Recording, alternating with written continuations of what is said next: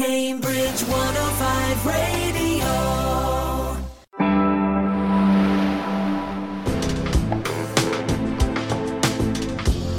Women Making Waves. Susie, is living by the sea something that you fancy? Because it's certainly something that's always appealed to me. So it's appealed to you? Well, I think it would appeal to me, except I like to have all my sort of things in one basket, basically. I'd like to be by the sea. I'd like to be able to walk to the shops. I'd like to walk to the station. And I'd like to be able to walk to restaurants. Now, is there such a place in the UK? Well, you'd like all your shells in one basket. Ah, I think, yeah, that's what I was looking for. I think, yes, that might be feasible in some places. Because you get these seaside towns. You do. And if you were living down the front of a seaside town, you might have shops nearby. The station might be nearby, who knows? I think it could be done, Susie, if you pick your right spot. Well, talking about picking the right spot, you've got to be really careful these days, haven't you? Because if you're right by the sea on cliffs, you might not have a house there in, say, a town. The climate change situation. Yes, and the erosion. Cliff erosion. Yeah. It's big, isn't it? Oh, it's terrible. And you see some terrible instances where whole streets have disappeared. Yeah. And, people have had their homes there. It must be one awful. by one, must be awful. Imagine trying to get insurance apart from anything else. I know. You just couldn't. Yeah. You just couldn't. Yeah. Just an awful situation. And losing your home, having to move out of it, not selling it, but just having to walk away. Oh, it's tragic. Absolutely tragic. It is tragic. Yeah. It is absolutely tragic. No, I was thinking maybe back a bit from the cliff tops. Really, oh, okay. All right. Maybe near the beach. Maybe down there near the beach. With maybe the safety of a road in between. Yes. Yes. The front. I'm thinking of maybe down the front somewhere. Or way back, but you can still see the sea in the distance with it glinting in the sun. I mean, I just loved that. I used to live by the sea when I lived in Sicily as an au pair for a while, and my room overlooked the sea. Oh, Susan. wow. And I bet you didn't realise how lucky you were to have such a view. Oh, you did? Yeah, I did. Extraordinary. I always liked being by the sea. And I used to listen in bed to the fishing boats going out in the evening. Nice. And coming in again very early in the morning, you'd hear the little motors chugging away. And I loved it. I really, really did. I used to lie there and think, I wonder what's going on in those boats. These poor people in the boats having to go out to work at this time of night. Did you ever think that you'd want to pilot a boat? Did you ever think, I'd quite like to drive that boat or to pilot that boat? I preferred lying in bed listening to them going out fishing to me. Go on. I've always wanted to, I don't know, I have this sort of harping for learning how to drive a boat, but it is very expensive to learn how to drive a boat. It's not the same as driving a car, is it? Well, I mean, it's a bit like wanting to fly. Have you ever thought about learning to fly, Linda? Well, not really, no. But, learning to skipper a boat, I don't think would be terribly difficult. No. There's lots of rivers in these parts, and you get these little gin palaces that Oh, people have. Now that's my there's kind the of thing. There's how you start off. Yes. And I'm not saying it's easy. I think you need a bit of practice, especially going through the locks. Oh, I thought you were talking about the gin. Oh, no. You've had plenty of practice at that. You'd have no problems there at all. I was meaning manoeuvring through locks and things like that. And yes. And berthing the thing as well. Yeah, that's true. In fact, that is quite a spectacle, isn't it? When you see the boats, what do you call them? Sorry, the barges. Oh, yes. Like houseboats. Yeah, so when you see the houseboats going through, that's quite an amazing spectacle, isn't it? Seeing one side of the water having to decrease while the other side is increasing. Yes, we have a lock in the village, and many a happy hour. Yes, spent watching people struggling to get through those locks. Yeah, exactly. But anyway, our guest today. One, of course, has a great affiliation to the sea. That's Chloe Matharu. And she is a musician, but she's a singer-songwriter who is inspired by her time in the Merchant Navy. So she's got some great stories to tell. And then we have a lady called Livy Partington. And she is dedicating to finding solutions, climate solutions. And she works for an organisation called Climate Clarity. So that will be also on the show today as well.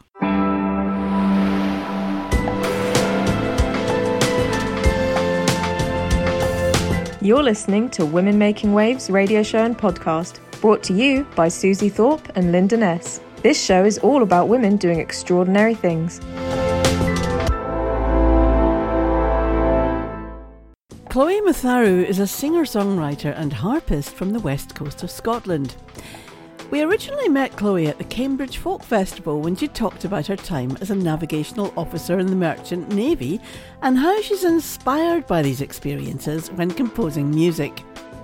After that original meeting, we thought we needed to learn more about Chloe. Welcome to Women Making Waves, Chloe. Thank you so much for having me. I'm delighted to be here. Now, just to be clear, when we say harpist, you're talking about a full-size harp, not a baby harp. Let's start by finding out more about your harp playing. It's a bit unusual. What made you choose the harp over other instruments? Well, to be honest, you say it's a full-size harp, but it's still actually the clarsach, so it is the Celtic harp. Yeah, I know that pedal harps are slightly larger, and that's what you would see in an orchestra. But in Scotland, actually, it's really common to come across the clarsach. It's in a lot of music. I mean, having said that, the first time I saw a harp in person was when I was 10 and I went to Edinburgh Castle for a Christmas market, and there was a singer-songwriter and harpist playing, and she looked really glamorous in this big dress, and I just fell in love with it, and I instantly said to my parents, I need to learn the harp. And so we found a local teacher and I started my lessons from that point onwards. That's pretty young to know what you want to do. And that's quite a high demand from your parents, actually, that you want to be a harpist and you would like a harp as well. Yeah, so at first, I think they didn't expect me to keep it up. So they rented a harp, which I think is kind of standard. And luckily we have all these Clarsach Society branches that you can rent from. So it is actually really easy to start the harp in Scotland because there's places you can rent from. And then, to be honest, I was really rubbish at the lessons. And it was just the love of the harp that kept me going. But I didn't really enjoy the lessons, and I didn't like reading music from sheets. And it just felt very formal. And, you know, I had to play a piece of music from start to end without any errors before the teacher would let me move on. But I was really nervous in front of her, so I never used to make it to an end of a piece. So I would play the same piece for months, and my mum would be like, "Why are you still playing this? Like, you're playing it so well in the house." And I'd be like, "Because I can't play it in public in front of the teacher." Essentially, that's what would happen. So I stuck at it just because I was so in love with the instrument. And it wasn't until I think I was about 13 or 14 that I switched to a different teacher who was more trad based, so it was more traditional music, and she taught more by ear, and she really developed my ear and musicianship. And her name was Helen MacLeod, and sadly she's no longer with us, but she was just the most amazing teacher, and she was really full of energy and just, you know, it's everything that you want from a music teacher. And I think that was what made me really come on to then wanting to perform. Someday soon I'll fly away to where icebreakers are making way. Northern lights will light the night when darkness comes at blue twilight, and you and I will begin. You and I will begin where the Arctic tern goes, where the Arctic tern goes. Was this your first instrument that you played, Chloe? So I did play violin when I was a kid, but I've always been singing. So singing really came naturally to me. And I went on about wanting to become a singer, but I don't think anyone really believed that would happen. So lots of kids love music. And I think that my granddad used to take me to musical theatre shows. And that was what I always planned to go into, was kind of the musical theatre. But no one in my family really plays music, apart from my Indian side, who I didn't see that often growing up. So it was more like anyone in Scotland, like my close family, we didn't really have music in the house being played. I just would like to know, I'm always fascinated by harpists and I love watching and listening, but actually playing the harp, could you just give us a sort of a layman's explanation on what it's like playing a harp and how the position that you have to be in and the way you have to sit? So it was quite interesting because I think years ago when Isabel Mears, she's described it to me that years ago in, I think, the 70s and 80s, people used to sit daintily to the side and then have the harp on their shoulder so that their spine would be completely twisted, but it looked very ladylike sitting at the harp. And to be fair, actually, sometimes I find myself sitting like that when I'm wearing certain types of dresses. But I didn't realize that used to be a thing. But really, technically speaking, you should be sitting very straight onto the harp. You know, the harp is sitting between your knees, and a wee bit of the weight is on your shoulders, but you're kind of supporting it with your knees. And then you have a very neutral position with your elbows out and your fingers down. And that's the correct way to play it. And it's very much like a piano. So you've got the melody in your right hand, and then you've got the chords in your left. So whether you're right-handed or left-handed, it's always the same. So I'm actually left-handed. You know, you just learn to play it the same as everyone else. So you love the harp, but you didn't go into that, did you? You joined the Merchant Navy. How did that come about, Chloe? Yeah, so I left school and I really wanted to do music, but everyone kept saying, get a career behind you, you know, get a degree. And I was just thinking, well, okay, I guess I could go and do that, but then it's more studying, and school just felt really grueling. And I did really well, but I put a lot of pressure on myself in school. And just the idea of more pressure trying to meet grades seemed really not for me. So I did end up going to do molecular biology at St Andrews for a year or two, and I've still got the credits from that, but it ended up being just not the scene for me. Like there wasn't enough work ethic, and there were lots of people messing around. And so Really? At St Andrews? Wow, I'm surprised. So I felt like maybe it would be better to just go into something like an apprenticeship. And I had always been fascinated by, you know, folk songs about going to sea and this kind of storytelling about seafarers. And so I really wanted to experience it. And my mother is originally from Milford Haven in Pembrokeshire. So I was also thinking about work that would lead me to Wales. You know, living rurally in Wales, there's not that many jobs, but the maritime industry is very strong down there. So I looked into oil tanker cadetships and I applied to the Merchant Navy and was accepted. So I told my parents that once I'd been accepted and gone for the interview, and that was me off to sea. And it was great because from day one, you had everything paid for and you also had an allowance. So you didn't have to worry about anything apart from your studies. And I thought that was really good. You chose to do the Merchant Navy rather than the Royal Navy. Was that something you thought about? Yeah, I did consider the military, but it just seemed the same kind of individuals that were going into the university. They were thinking more about their ego rather than what they wanted to to work as. And that might sound bad, and it probably is. Obviously, I respect what the military does, but I just think that there's a lot of young men that have something to prove that go into the military. And actually, my husband, I'd met him at St Andrews, and he went into the Royal Navy just a bit before I went into the Merchant Navy. And so I'd already made up my mind that it was definitely not something for me. But then when I saw what the types of people he was with and the training, and also where it was in Dartmouth, it didn't really appeal to me. So I applied for oil tankers. And also, I should mention that I've always been obsessed with oil tankers. Like I've got this strange obsession about oil tankers from a very early age. I just really liked the way they looked, and I was kind of interested with how they worked and things. So it was just something that I really wanted to explore. When you got the offer to become a part of the Merchant Navy, what were your peers saying to you? Were they of equal aspirations like you, or were they doing, obviously, you know, maybe something different? But I'd just love to know the reaction. I think they were confused, and I don't think that anyone knew what it was. And I think that a lot of people assume that it's military because they just don't know much about ships and seafarers. And I think that's the point of my music, is that it's such a marginalized part of society. Like, in actual fact, we do so much behind the scenes. Like, we bring fuel into the country. Most of people's clothes and, you know, everything that we use, if it's been imported, it's likely to have been actual ships that have brought it in.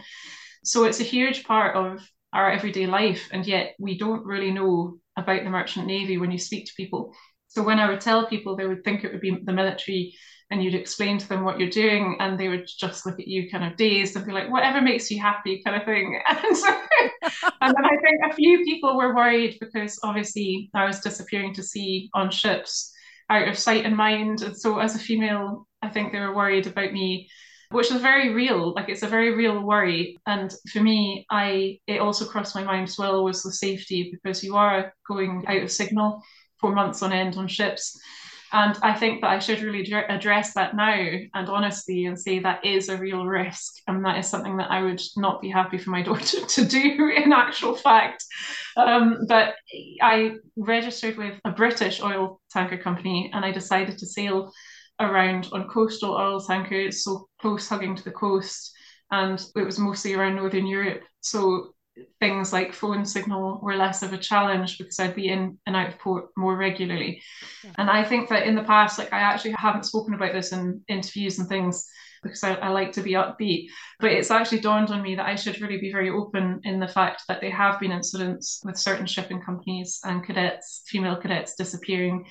And, you know, we are a minority at sea, and there still is a lot of work to do to make us feel welcome at sea, and even to have unions have our backs, because I think there's a lot of unions out there that tick the boxes and say that they have our backs. But even when I've had issues where I've gone to the union saying, look, this is because of my gender that this has happened, it gets brushed under the carpet, and no one's that interested to hear. So it's definitely something a young person should do a lot of research and speak to other seafarers, especially female seafarers, before they consider going to sea. Yeah, but there's been a lot of well-documented stories, I know, about women, I think mainly in the Royal Navy, because I guess that's where a lot of them end up. But there have been a lot of stories about women and problems that they've had of being a woman, suffering quite badly from sexual harassment and being passed over for promotion as well.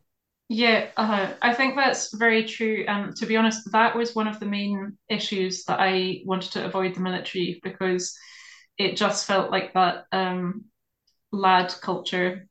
It seems, yeah. And that's what I really experienced at St Andrews, was this kind of lad culture and no discipline, which is ironic because it's the military. But there's like the lack of discipline is you know, it's surprising.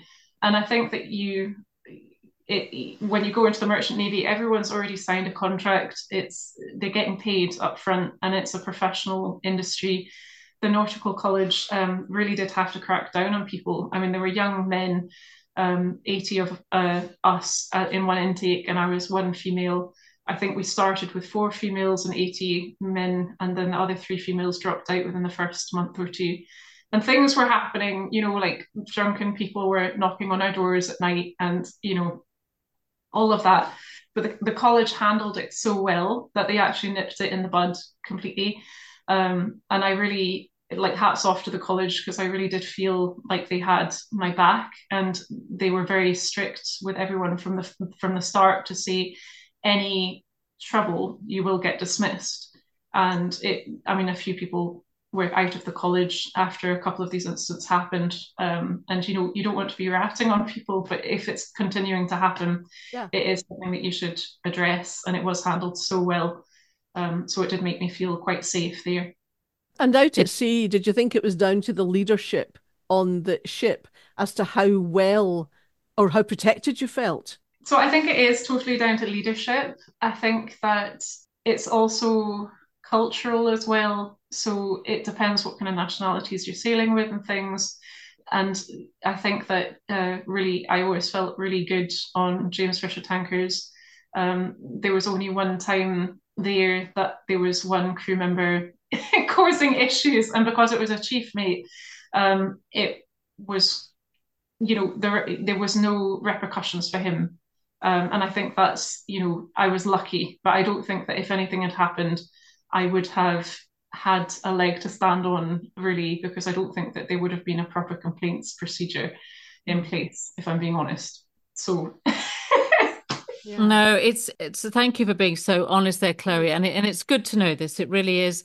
On the same token, you would also think that, you know, the more the women we have out in the Merchant Navy and the Royal Navy, the better it will become. But do you think we've got a long way to go with this, or do you think things are improving? No, so I think that it's actually been static since women were first allowed on. So in the Merchant Navy, women have been allowed on board much, much longer than in the military, which again is why I think there's this lad culture in the military and why I wasn't particularly drawn to it.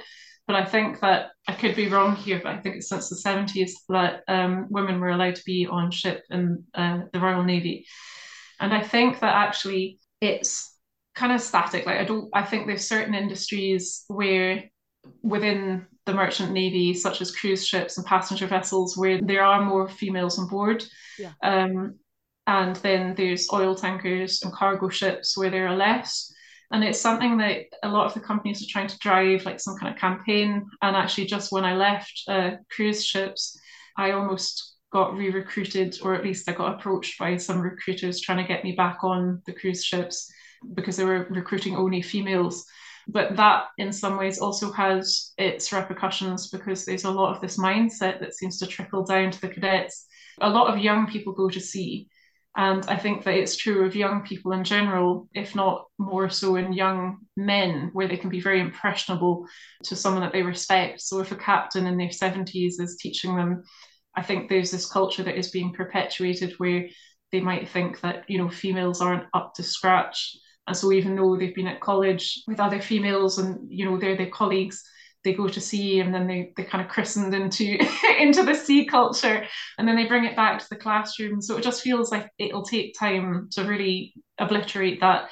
And I think that it's being so ingrained in young people that are impressionable, but I don't know how it's going to change or when. And I think that the positive discrimination of bringing women in to try and even out numbers is going to also have difficulties for females because there's, oh, you only got this job because you are female, have it easier. So it's complicated on so many levels, and I think that it's the way I see it is that it's going to be static for a number of years more. It will take time. Hopefully the day will come that it will be a bit more equal. Are you still going to sea these days, Chloe? No, so I am shore-based now. I live on the west coast of Scotland, and I run an alpaca trekking centre and goat trekking centre with my husband and my daughter. Since she was born, I didn't really want to go back to sea, but I also perform music most weekends now, so it would be a bit hard to go to sea. I've got a lot on my plate now, so... We can't let the alpaca centre go past us there, though. What's that about? How many alpacas have you got? So we've got 7 boys and 3 females, and we've got 5 goats. So they all live on the banks of the Clyde in Largs, and we do alpaca treks with them and feed sessions and things. But they are really nice animals to be around. They are very calming, and we get a lot of people visiting us with special needs or dementia or whatever, and you can just see what a difference it makes to people just visiting. And I think that animal therapy is something that's growing across the UK. And, goats and alpacas, without fail, bring a smile to people's faces. They do. They're absolutely gorgeous. And goat yoga? Am I right in saying that you do that as well? Yeah, so I'm really into yoga, and we got our goats last summer, and this summer we're essentially wanting to run classes outside it'll be completely weather dependent.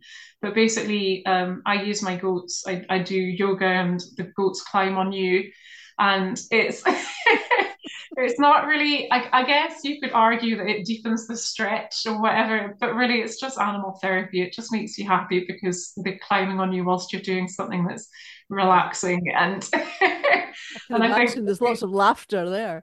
Yeah, absolutely. So it's just something to do that brings a smile on your face. Yeah. I was telling Susie about it, and the saying that you did goat yoga, she thought I was pulling her leg. I did. I mean, never heard of it. That goat yoga was something that I actually did not believe, Linda, for the first time. So you've had albums out in the past with your music. Have you anything coming up at the moment, Chloe? Have you any music about to be released? It's actually been a really short time since I've been performing music since coming shoreside again. So in 2022, October 2022, I released my debut album, and that actually won Celtic Music Radio Album of the Year that December. And then last year, I won 2 more awards and was nominated for 3 more awards. So it was quite a big year. And I also played Cambridge Folk Festival, which I think is an amazing, artists wait a long time to get there. So it was just a huge honour to have managed to do that in the early years. Small voyages, that take a night and day, rocking around as you underway, not noticing the months you'll be away, counting the hours on for delays, counting the miles left in your way. So it's all coming together, and I think this next album that I'm working on now, I'm recording with Tonekeeper Productions in Glasgow, and so I'm moving to a kind of electronic soundscaping, which will be some kind of juxtaposition to my harp, which is acoustic, and my voice arrangements. And that'll be released in October 2024, so this year. I'm off to Australia to tour in March, so I was invited to the Melbourne Celtic Festival, and I've managed to pull together 5 more dates over a 10-day tour. So I'll be touring between Melbourne and Sydney in March, and then I'm also going to be touring the UK again in October after doing the summer festivals this year. I will be going to Germany in November and North America on tour in March, April time 2025. It's kind of spanning out this long plan, but it's all kind of coming together at the same time. So I'm really excited about working on these new pieces because I think for music, for me, it's about lending a voice to the modern day seafarer. I'm so inspired by the natural environment as experienced at sea. And I think one of the things that's amazing is this feeling of vulnerability when you're sitting on a big, deep column of water on a ship, and you get to see amazing things like whales and dolphins and sea life. And then you've got all the sounds of the ship and also the sounds of being at sea. So you've got the wind and the sea and the engine. And I think through music, a lot of my songwriting, it's about the storytelling and experiences that you have at sea. But I also blend field recordings in, and I think bringing these electronic elements that are being produced into it, it's this kind of interesting juxtaposition between the natural world and the industry, which obviously represents the shipping. So I feel like that kind of comes together in quite an interesting way. Do you think it's interesting about where you live, Chloe, as well, and not being in the city? Do you find that really helps your music and the way you develop your music and being out in the country? If you were in a city, do you think you would have the same sort of perspective? It's funny because I think in Scotland, the cities are slightly different than down south. So I think that if I was living in London, I definitely would feel very different about needing to get out and needing to find creativity. But I guess the only city that I've lived in other than London is Galway and Edinburgh. And both of those cities were just, it felt like you're right on top of nature. In this kind of Edinburgh, you're on this high towering kind of hill overlooking all of Scotland, it felt like. And then you also have Galway, which was right on the coast, and it felt very wild. But I think that I'd have to live somewhere always that has that kind of exposure to nature. And I think that that's really important. And it's not necessarily city or rural, but it just so happens that I live on the Clyde right now, and it is very special. And I've also got this connection with the shipping because there's ships and submarines going out to sea on a daily basis. I did want to just touch on this fetish with all these harps that Chloe has. For me, it's about shoes and handbags, but for you, it's harps. So, and I think you've won that one, actually, Chloe. So I just want to know, when you see a harp, do you literally dream about having it? Yeah, it's quite alarming. So my two loves are animals and harps, and so really I'm kind of on this kind of spending circle where I'm always dreaming about another horse, or I'm always dreaming about another harp. And I think for harps, for me, it's the different types of wood, the different levers you can get, the portability and like the packages you can get. So you can get ones with mics inside where you can just plug them in on stage. And there's also, the string tension as well. And there's always new advances and types of, traditionally harps are strung with gut strings. And now they're bringing out these really amazing carbon fiber strings, which have amazing resonance. And obviously they're vegetarian, which is great because I love animals. So it's you're constantly thinking about trying something else. And I think for me, it's quite difficult because the Edinburgh Harp Festival happens every year. All the harp makers come together and you get to try all the new models again. And Oh my goodness. Can you imagine all the handbags coming to one area? I'd love it. But I absolutely admire you. I think it's wonderful and it's so interesting to have that choice in instruments. Do you think this is the way forward for lots of instruments, that they're progressing in technology and they're getting much more, as you say, acoustically, much more interesting? I think probably so. And I think that, you know, for the harp, I think it lends itself to so much exploration because it really isn't very practical traveling around with these huge harps. And so everyone is always trying to improve the smaller models of the harps or, the big ones, but making them lighter. So there's also ways of having the actual body of the harp made out of, carbon fiber and making it very lightweight to move around. I think for other instruments, maybe like guitars and violins, they're already so portable, so there's not really that need to explore it the same way. It's always good to change things, isn't it? It's always good to progress. But I also think as well, do you come across lots of people that are quite purist about the harps?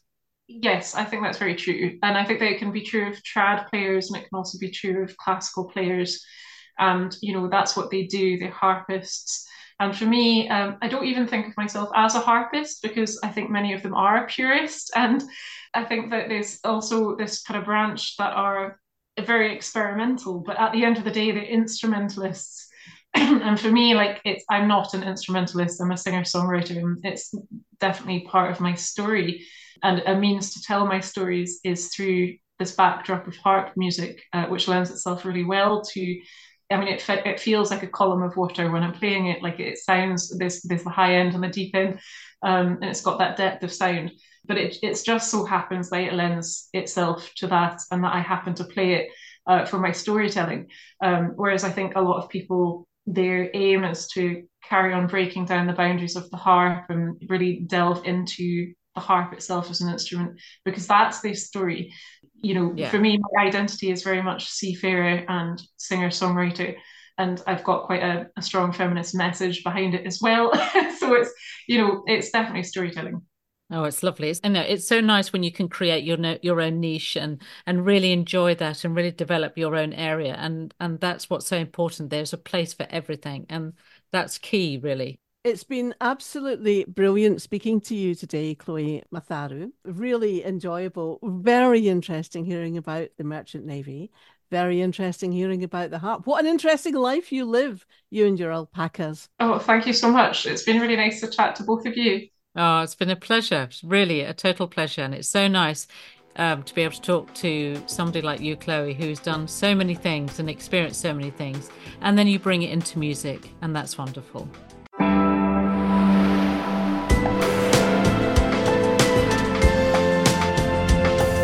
You're listening to Women Making Waves radio show and podcast, brought to you by Susie Thorpe and Linda Ness. This show is all about women doing extraordinary things. Now, all our women we feature are extraordinary, and Livy is no exception. Livy is fascinated by all things people and planet. She is a linguist and also qualified as a physiotherapist with the Royal Military Academy Sandhurst and a climate entrepreneur. Livy spent 18 months immersed in 6 different organisations working on climate solutions before joining the climate accelerator Carbon 13 in Cambridge, where she co-founded Get Zero, a digital climate education tool for young people. Livy's life mission is to empower individuals and companies to accelerate the transition to net zero, and in doing so, turn climate anxiety into agency. Livy is now part of Climate Clarity, helping communities and companies evolve to face the climate crisis. Livy, it is wonderful to have you on Women Making Waves today. Welcome indeed. Thanks. I really like that. I should copy and paste it. The Climate Clarity then, just tell us a little bit about that and you being an advisor. What does that job involve? Yeah, I think you said earlier, I guess, passionate about all things climate education. I'm still on the journey of working out how, when, why, what are the best ways, and probably a bit circumstantial as well. You know, we did get zero in startup world, and it's not always plain sailing, as in finances, and things have to be juggled, and that was what it came down to. Is I really believe in the mission, but for me the education landscape in schools, I guess, is just going to take a little bit longer. Kind of need curriculum reform.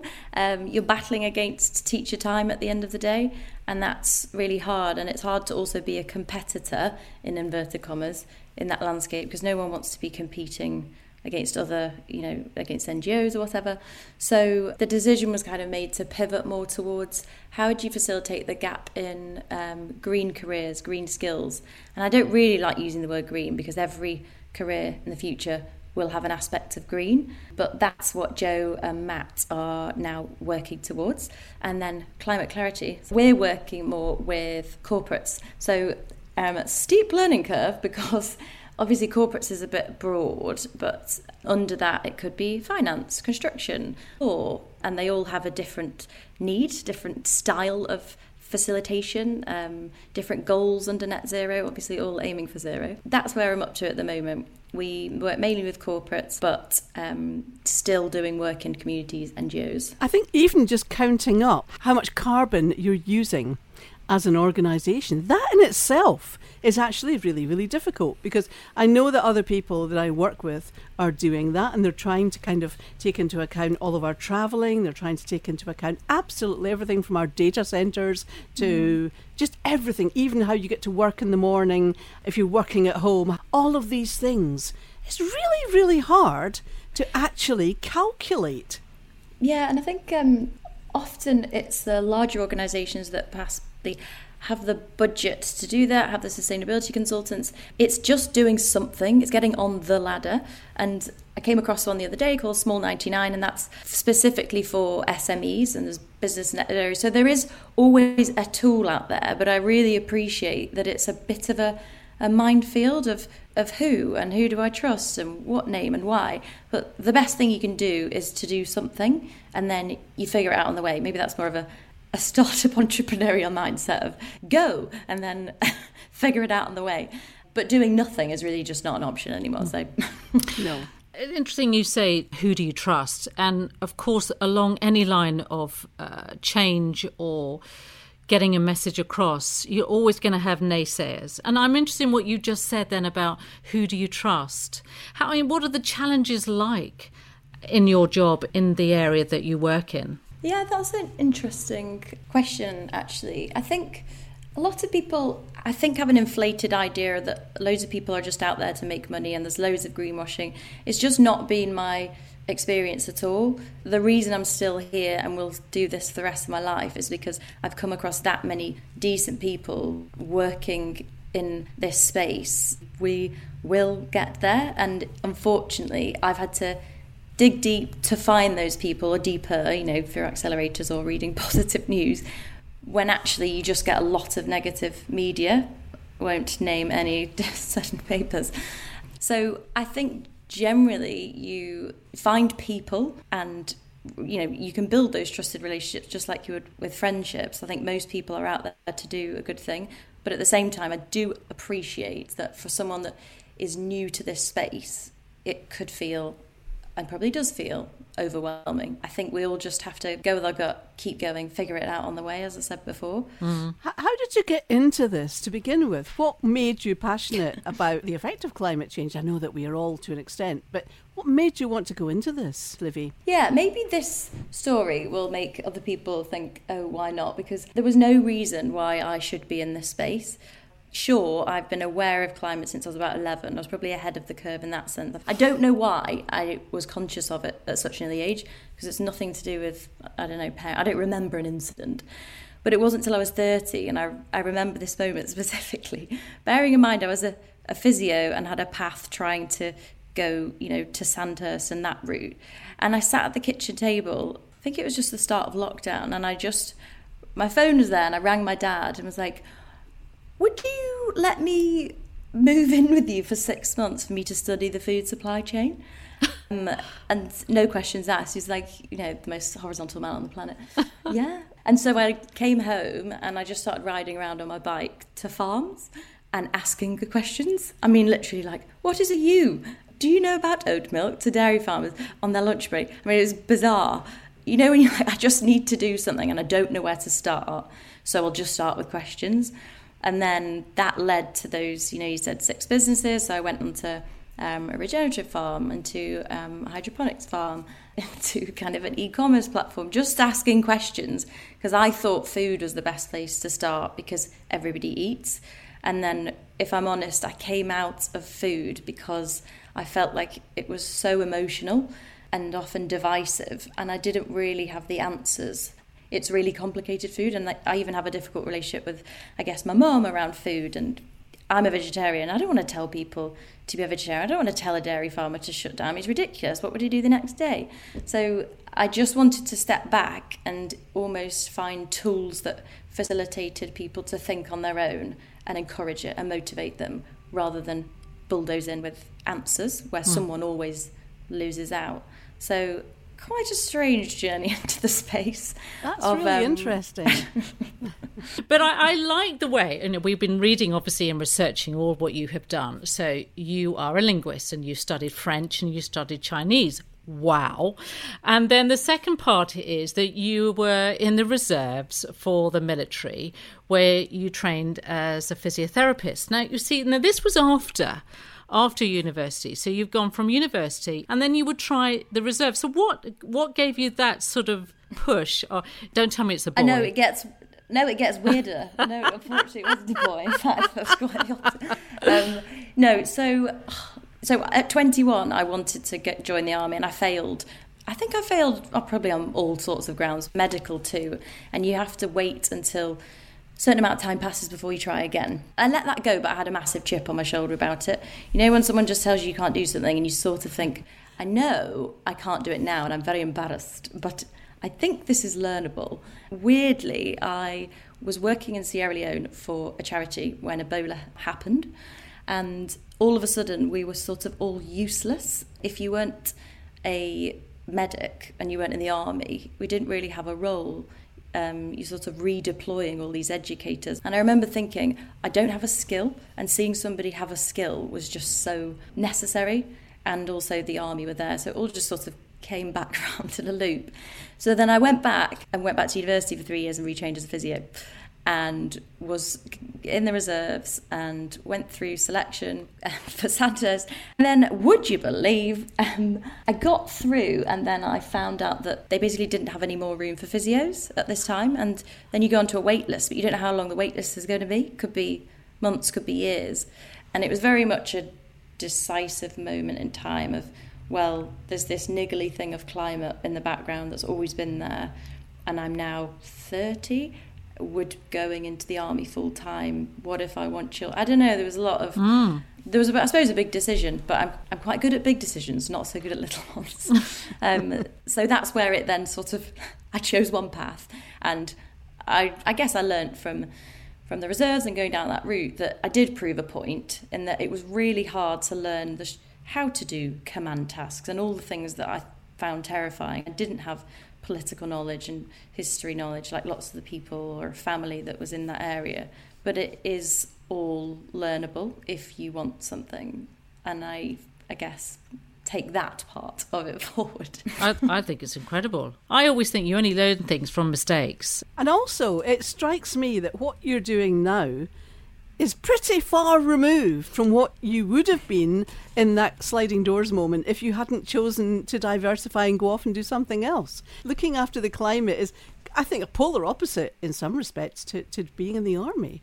Would you believe, because I couldn't believe actually, so we deliver what's called the Climate Fresque, which is a 42-card game that explains the whole science of climate picture, and then you do an emotions round and then you do an action round, and on these cards it links everything together, and one of those cards is armed conflict, one of those cards is climate refugees, so you actually see the whole picture. So I worked in, I guess you could call it international development. It is all connected, and I suppose the theme is like social justice and fairness across the world. I think we forget that with climate. It's not green. It's not a group of activists. It is the whole picture. It's all interdependent. Climate can be the vehicle that brings us all together and brings people out of poverty. For example, if we hurdled fossil fuels and just were able to deliver renewable energy in the continent of Africa and out of poverty at the same time through energy, I mean, that's incredible. You mentioned earlier, Livy, about school curriculum and reforming it. And I thought that was quite interesting because Linda and I have always thought that, that we should have some sort of reforming of the curriculum when it comes to gender and roles for both male and female. So I'm interested on your sort of thoughts about reforming the curriculum, the school curriculum for sustainability and climate change. So there are waves happening. I think it just needs to happen faster, and the teachers aren't the enemies here. I've got lots of friends with teachers, and where on earth do you fit this on, and how do they upskill in it? And that's a whole new discipline. But I think there are ways around that. They're bringing out a climate award that will be kind of equivalent to Duke of Edinburgh. That's exciting, giving it recognition and reward for getting involved in something climate related. I think that it can be really linked to careers, because as I said, every career is going to be a green career. What happens when all the boiler installers are retiring the next 5 years? Who's going to do the retrofitting, all those jobs? But it's just awareness about them. These are really skilled jobs that are exciting, well paid. That's what Get Zero is now focusing on, how to promote that. So better pay would be a starting point too. But it just, I guess, you've got academies, you've got state schools, you've got private schools. Until there is more time and more value put on climate education, teachers aren't going to be able to get behind it. And the problem is students are crying out for this, not just, from an emotional perspective. They see it a bit more black and white, maybe see it a bit more like I did when I was 11, and I'm pretty sure this isn't a great direction, and you can blame corporates and politicians, but what can I do? What can I do right now? And actually, there's loads of things they can do, one of them being influence their parents. But how do you facilitate the dialogue for them to have something tangible that they go home to their parents and talk about? Dad, have you thought about an EV and actually done the metrics on it and when to charge the EV? Really key conversations that it would land better coming from your child. Pester power, they call it. Than it would, reading in the Daily Mail. And I know that because I pestered him for years, and he's up there with the eco warriors now, and he tried to do that in his business. So yeah, there's evidence behind this pester power thing that's not being leveraged as much as I'd like it to. Well, I think that's fantastic. That's good. And I'm really interested in this Duke of Edinburgh level idea about sustainability. That's a great idea. I know, it's like the new version, isn't it? There's transition groups around, and one of our transition groups in Wilmslow does market gardens. And there's a patch that the lady there that looks after Alfie was showing me where she's like, there's a Duke of Edinburgh pupil that's grown that. And, comes back and forth, sees the fruits of his loom. And I just thought, that is so good. How often do you get a tangible, not just knowledge about planting, and you've learnt off someone 2 generations above you, but just to have an outcome like that for the rest of your life of how to plant this, what's in season. I think that makes me think of, actually, it makes me laugh, actually, because when I used to pack my children off to DFE, I used to pack them big rucksacks and they'd be going off on the Peak District. Now I can foresee the new awards where they're off visiting gardens afar. So they'll visit one garden in one village, and why not? This is all about community, isn't it? Or how a community runs a garden, how they run a landscape. That would be fascinating. Yeah, and I think the bit that's also a great opportunity is we're going to lose that skill base in grandparents, and the one in between, they're busy working, but there's all those people are retiring with that wealth of knowledge. Where does that go? And just having a platform like Duke of Edinburgh to be the place for that dialogue, I think is really exciting. And I think the positive feedback loop as well of volunteering from an early age. I think for me it was always a chore of, it's something I'm forced to do. Now doing volunteering, it's like, there is this innate feeling of good because I'm not being paid for it, and the type of people I meet. Influences. Do you find that you've been influenced or you've had a great mentor in your journey so far that's really helped you along the way? I think mentors are everything, and I owe where I am to mentors. This is me reaching out to people on LinkedIn being like, help, I just need a sounding board. And I remember on that year of discovery, I was so surprised how many people gave up their time to just speak to me for no reason other than sharing knowledge and talking. And so I had friends who I really respected, one actually from the military, Hamish, just a really level-headed guy, then someone super passionate about food, Harold, then Zan, who's also went through Cambridge Accelerator, just sky's the limit in terms of how to grow and keep going. People in an industry that I knew nothing about, just giving their experience and wealth of knowledge.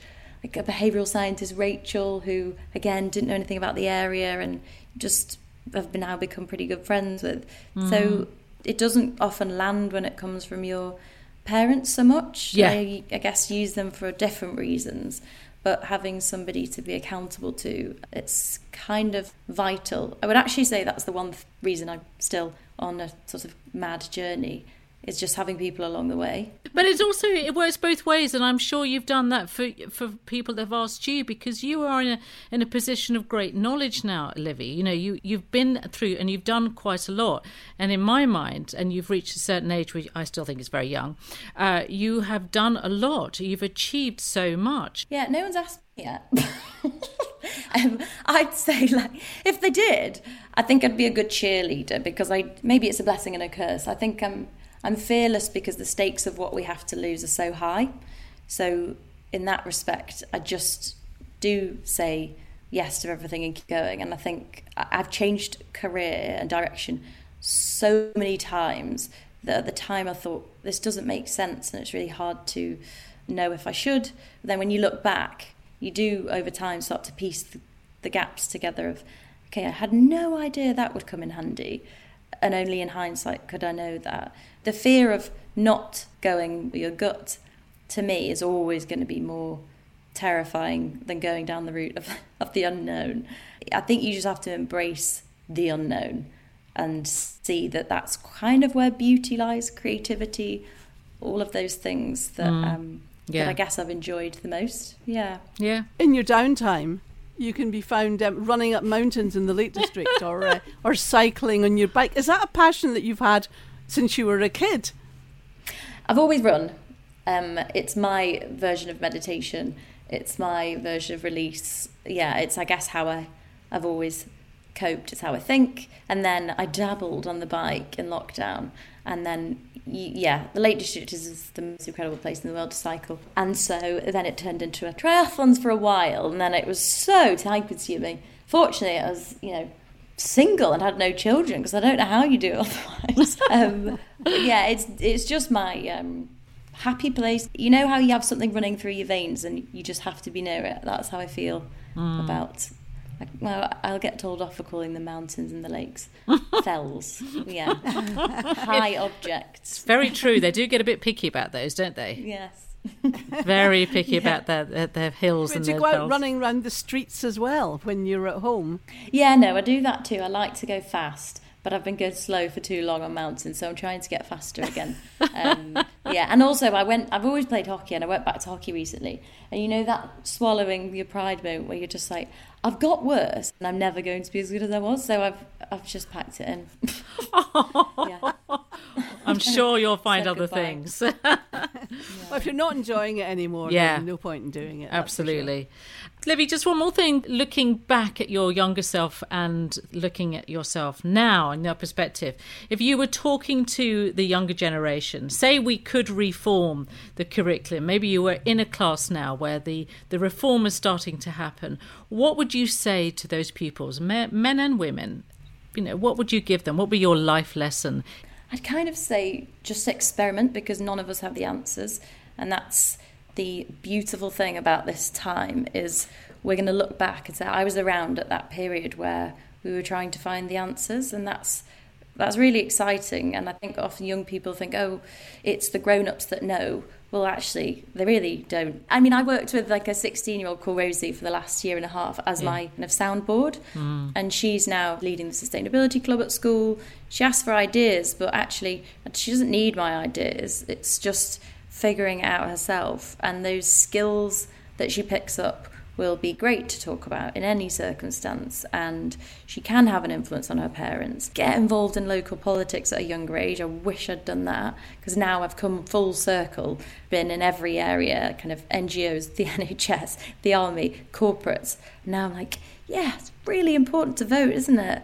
And actually not disengage from politics, because if we do that and we just say it's all a bit crap, like the narrative is at the moment, we're just giving in. And that's the area that I'm now interested in, not going to Westminster, God help me, just local politics. Like, how do things work in your local community where you can actually make a difference, which just never really occurred to me. Maybe some people have conversations around the dinner table, but I didn't. But valid points.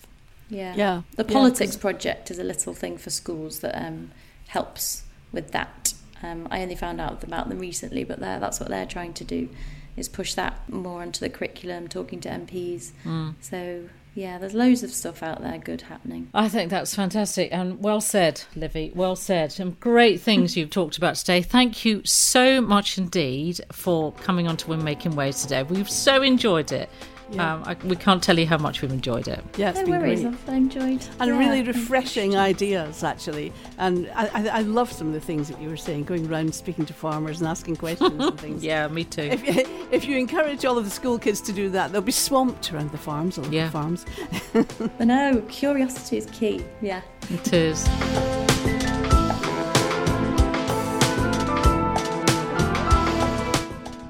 That's all we have time for today on Women Making Waves. Our thanks to our guests, Chloe Matharu and Olivia Partington.